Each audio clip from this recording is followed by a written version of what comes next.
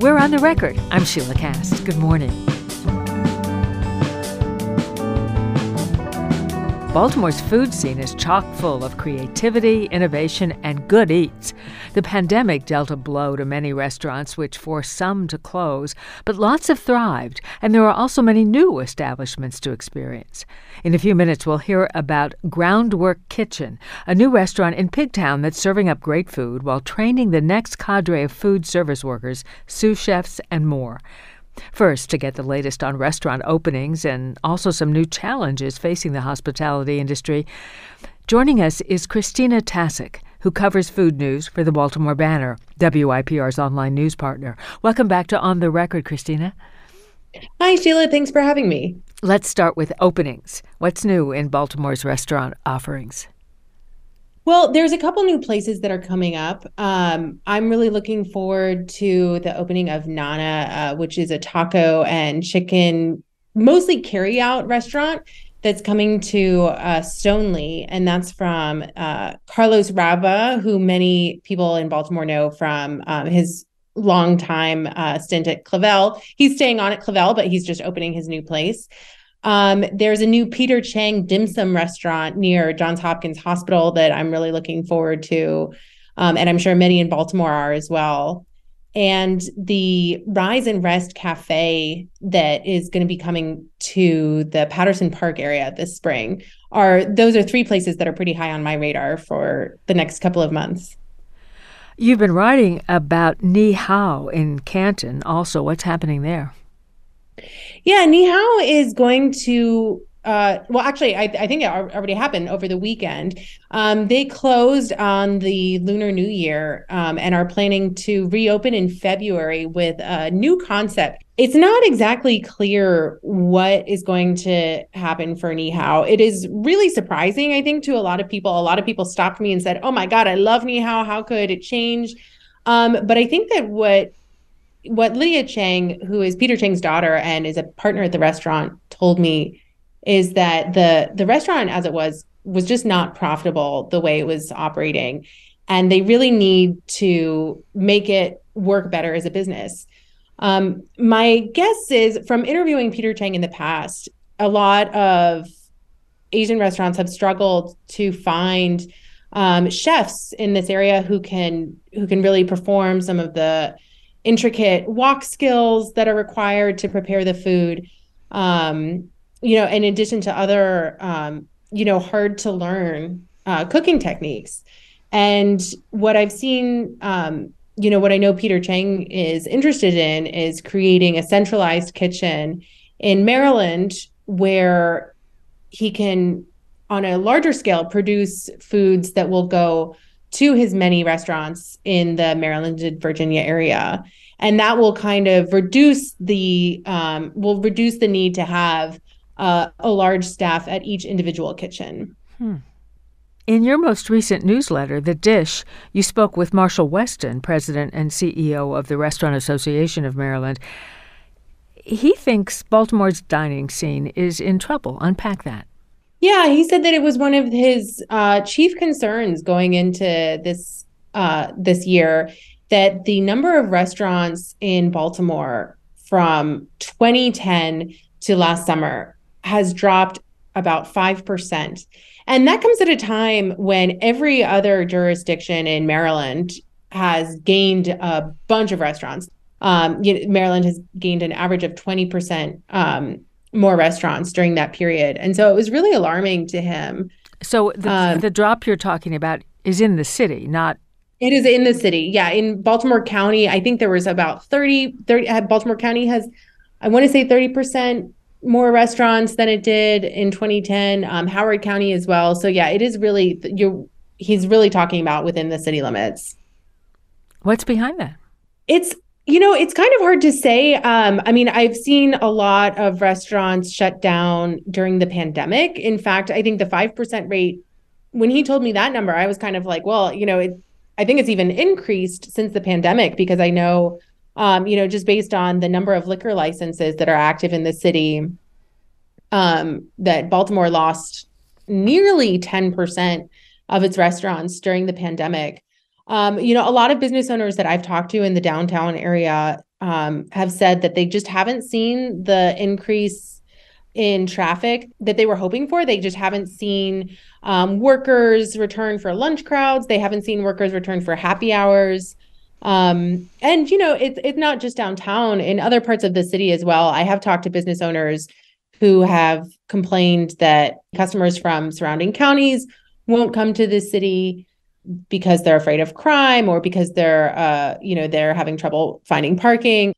But I think realistically, it might also just have to do with there being more options in Baltimore County and Howard County than there used to be. It used to be that Baltimore City was the only place to get a good meal in this area, that, Little Italy was the dining destination. And people who live in places like Towson, Owings Mills are seeing new restaurants pop up in those areas. So I don't think that there's any one single factor, but I do think that the pandemic and a lot of people who were coming from the surrounding counties for work, having them no longer come into the city is probably playing a big role. This is On the Record. I'm Sheila Cass, speaking with Baltimore Banner food reporter Christina Tasic, getting the scoop about new restaurant options and some of the challenges of keeping them open. What are some of the food trends you're noticing? Yeah, there's a couple things that are on my radar right now. One thing that I really love to see as someone who grew up, I'm imagining that I'm going to get some emails for this, but I grew up loving McDonald's and just like McDonald's Egg McMuffins, egg sandwiches, grew up on Happy Meals. And I am seeing all of these restaurants have kind of these winks to McDonald's, to fast food, to comfort food. I mean, all of us really, rekindled our love affair with comfort food during the pandemic, I think, just like emotional eating was the name of the game. And restaurants that even have like really fine dining, chefs with a really strong fine dining background, I'm seeing them have these kind of cheeky references to McDonald's, cheeky comfort food dishes. I'm thinking about Little Donna's, which I mentioned in my newsletter last week, which is a really fantastic new restaurant in Upper Fells Point. And, on their menu, they have an apple pie that a server described as being just like the McDonald's apple pie, because it has that rectangular shape. But what I think that it symbolizes is kind of this like shifting away from the seriousness and borderline pretension that we've seen in the restaurant industry for a while, and just saying, you know what, this is what I like to eat. And it's also, to an extent, it could be in some cases chefs just acknowledging, what chefs like to eat, what their preferences are, what they grew up on. Well, is fine dining over? I mean, it's an interesting question, and one that's really been on my mind, particularly during the pandemic. I mean, even before the pandemic, I did talk to restaurateurs at fine dining who own fine dining restaurants, and said that they struggled sometimes with the idea that their restaurant was perceived as being like a special occasion place that you might go for a birthday or an anniversary, but you wouldn't go on a Tuesday night. And there has been, a push from a lot of fine dining restaurateurs to transform into a place that you could just go on a Wednesday or a Thursday. At the same time, I think, with the labor issue that is really on the forefront of everyone's minds right now, people are rethinking the traditional fine dining restaurant model, which is extremely, extremely labor intensive, and looking at how to make that easier. And that said, I think people are always going to want a special occasion place, but I think that there might be fewer fine dining places and more kind of approachable restaurants, and definitely more restaurateurs who are defining their restaurants as approachable and less exclusive. Baltimore Restaurant Week starts Friday, January 27th through February 5th.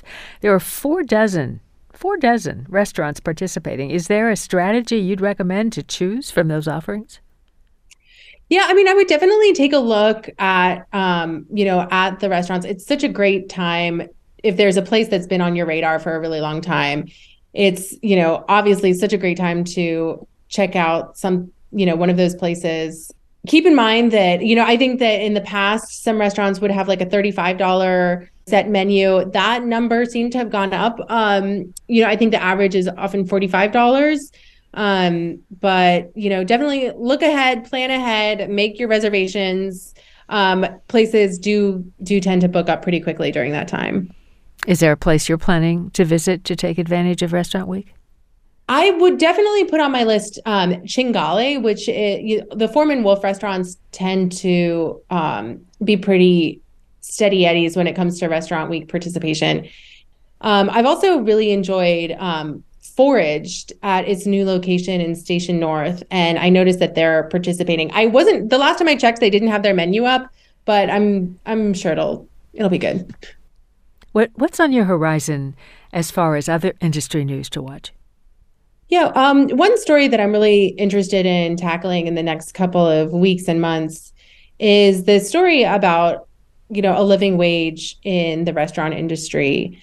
There's been a push. There was a successful push in DC to implement, a higher minimum wage for servers who have been paid. They make a base wage that is less than minimum wage, but are paid tips on top of that. And they're more and more, particularly amid the pandemic and our current labor shortage. I think there's more of an effort to change that. A lot of times restaurant owners and the Restaurant Association of Maryland as well have said that they think that workers, for the most part, prefer things as they are. They prefer to make a tipped wage on top of, a very small base wage. But when I have talked to workers, I have been asking around, I've been asking people what they think of this.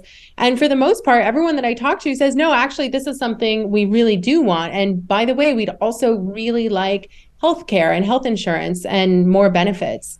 And so I think that as the labor shortage in hospitality continues to be a huge, it's a huge factor, and it's really changing the way that a lot of restaurants operate. I'm really interested in looking at how servers are paid. And I'd really encourage, any servers who have thoughts on this, please do reach out to me. I'm interested in talking to as many people as possible for this. As we wrap up, Christina, what's the last delicious thing that you have eaten out somewhere? Oh, well, I have eaten some really good stuff lately, thanks to this job. But I stopped by One-Eyed Mike's on Friday. The restaurant is going up for auction next month, as I mentioned in my column. And while I was there, I decided to just order the duck breast entree. And it was really, really amazing. I had never been to One-Eyed Mike's. Like, the name just always seemed to me kind of like an Ocean City tourist trap. No offense to anyone who just loves One-Eyed Mike's. But this dish, combined with my surprise at having like a great meal at this bar, it really knocked it out of the park. Sounds yummy. Thanks, Christina. Thanks for having me. Christina Tasic writes about food and drink for the Baltimore Banner, WYPR's online news partner. We have links to her articles and her newsletter, The Dish, which comes out on Wednesdays. Short break on the record. When we're back, what's on the menu at Groundwork Kitchen in Pigtown, and who makes up the workforce that helps bring it to the table? I'm Sheila Cass. Stay with us.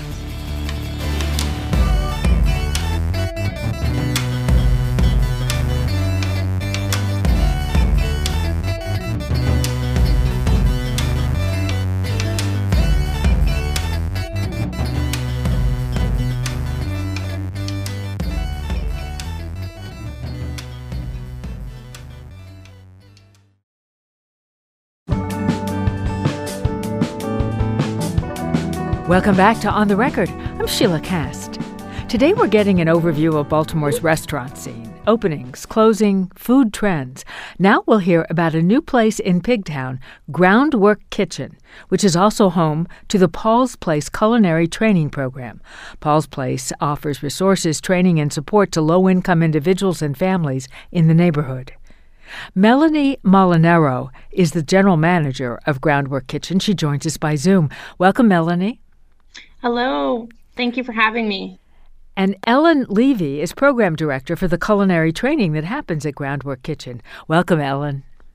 Hi, thank you. Melanie, tell us about Groundwork, the restaurant. You work closely with executive chef Jonathan Hicks. Yeah, so John and I, we work side by side. We're getting ready to open up the restaurant come February. We were closed because of the pandemic, but we're restarting restaurant operations and also restarting the restaurant operations when it comes with the training program. So a full integration between our training program and our restaurant. Ellen, what is the culinary training program?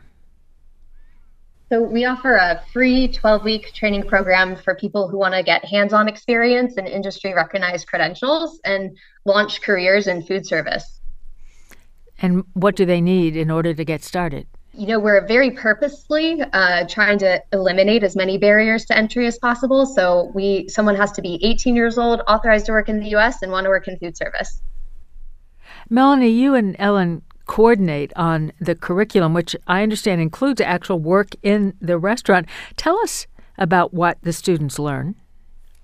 So when the students come into the restaurant, they're going to learn anything from the basics to a little bit more complex items. So we'll take them through stocks and sauces, all the way up to plating dishes. We also offer fast casual restaurant setup with our carryout so they can experience what it's like to work in a cafe. We'll also offer what it's like to work in an actual full bustling restaurant. And we have a lot of catering that we immerse the students in as well. Ellen, what would you add to that? I think part of what was special about the program is the dedication to the supports to make sure that structural barriers to employment won't stop someone from being successful in the program and afterwards. We have a full-time case manager. We provide transportation assistance, either gas cards and bus passes. We provide stipends throughout the program. We have shower and laundry service right here on site, and we provide all the supplies that students need during the 12 weeks that they're here. And you're calling them students, but they do get paid, right? They earn a stipend, $100 a week while they're in the program. It's meant to help cover, just living expenses while they dedicate this time to training. Melanie, there is full-time staff for the restaurant, so the trainees are in addition to the staff? Yes, that's correct. So we actually pair up each student with a restaurant staff so that they get to actually shadow them, learn the different techniques, learn proper cooking techniques. And also we're working on a front of the house program where students will actually get to shadow our servers when it comes to customer service, when it comes to our barista program. We pair them one-to-one and give them the full immersion experience of actually working within a restaurant in their 12 weeks that they're here with us. Ellen, beyond, I know it's 12 weeks, but tell me more about what the schedule is. Sure, yeah, and really we say 12 weeks is just the beginning. So throughout training, we start teaching basic food safety. Students progress through different culinary applications, learn different stations in the restaurant. After graduation, we have a staff member that works on job placement. And we have 2 staff members who stay in touch with the students for years to come to provide any kind of case management support or career advancement coaching. How many graduates have there been?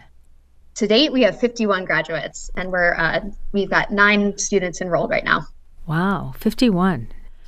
That's Ellen Levy, Program Director for Culinary Training at Groundwork Kitchen. On the record on WYPR, I'm Sheila Cast. Also with us is Melanie Molinaro, General Manager of the restaurant. Melanie, there's something at Groundwork Kitchen called the Seed to Table Tower Garden. What is that? Here at the restaurant, what we thrive on providing for students is knowledge. So we actually have tower gardens on the roof of our building. And with those tower gardens, our goal is that for the restaurant and for the students, we can provide fresh grown lettuce and herbs. During their 12 weeks as part of their curriculum, the students will learn how to plant their own plant, how to take care of it, see it grow, then harvest that plant or herb and put it into use when it comes to cooking. Now that could be using it as a flavoring in a dish or as a garnish at the end. but they will see from start to finish what it's like to actually go through harvesting their own plants. And Melanie, right now the restaurant offers carry-out only. What food is on offer? So currently we offer a breakfast menu. We are open Monday, Wednesday, and Friday, but next week we'll be expanding our hours to Monday through Friday. You can come into the carry-out, get a breakfast sandwich, get hash browns. We have amazing breakfast toasts, and we have an array of freshly baked pastries on site. We also offer espresso and drip coffee. And when do you expect Groundwork Kitchen will be open for seated dining? We are shooting for around the second week in February. We have a bar build out that is at the very, very end, and all of us are super excited to get open and get the community inside. Is the menu going to expand? So once we open in February, we plan on having a full dining menu. Steak frites. We'll have a version of a Maryland crab cake on the menu. We'll also have plenty of vegan options. To note some, the Nashville fried chicken is going to be amazing. We'll have mapo tofu, which is kind of a take on a Szechuan style tofu dish. We'll also have charcuterie boards, so pick 3 and pick 5 choices with some of the meats and jams, jellies made in-house. So those are a few of the things that you can see on the menu going forward. My stomach is growling. It sounds great. Ellen, tell us about some of the people who have completed the training. Who comes to mind? Sure. We have a wide variety of students. In our first 5 classes, we've enrolled students 18 who just finished high school, all the way through students who are 70 years old. And really, we're seeing a wide variety of backgrounds, too, from people who had kind of dabbled in culinary to people with absolutely no experience or maybe even a whole other career before coming to the program. And we have somebody on staff. She's an amazing woman. She has 17 years prior in law enforcement, and she came into Groundwork, completed her training, and then she stayed and volunteered. When I came onto the project, she had been volunteering for, I think, about 3 cohorts after. I saw the potential in her. I saw the determination. I saw how passionate she was. And because of all of that and how amazing of a person she is, I brought her on staff with me as my assistant general manager. Her name's Kim Marie Price. She's quite a force, and she has been such an amazing addition to the Groundwork staff. She sounds like a force. Melanie, what are you looking at for the future of Groundwork Kitchen? So our plan for Groundwork is not to stop here at Washington Boulevard. We're hoping to create a production kitchen where we can fully have alumni on staff. We have been reaching out to the community, to local business owners, local makers, to get involved with our students. And I hope in the coming year, we grow beyond the restaurant. We have a production line. We have these relationships that we've created, and Groundwork grows a little bit bigger than what it is currently now. And Ellen, do you have plans for the students? What are your hopes? We're really looking to build a strong alumni network to where students can, meet the graduates that came before them and the new ones who will come after, network with each other. We already have had some graduates who've been promoted and are in a position to let us know about opportunities available to, the students from the program behind them.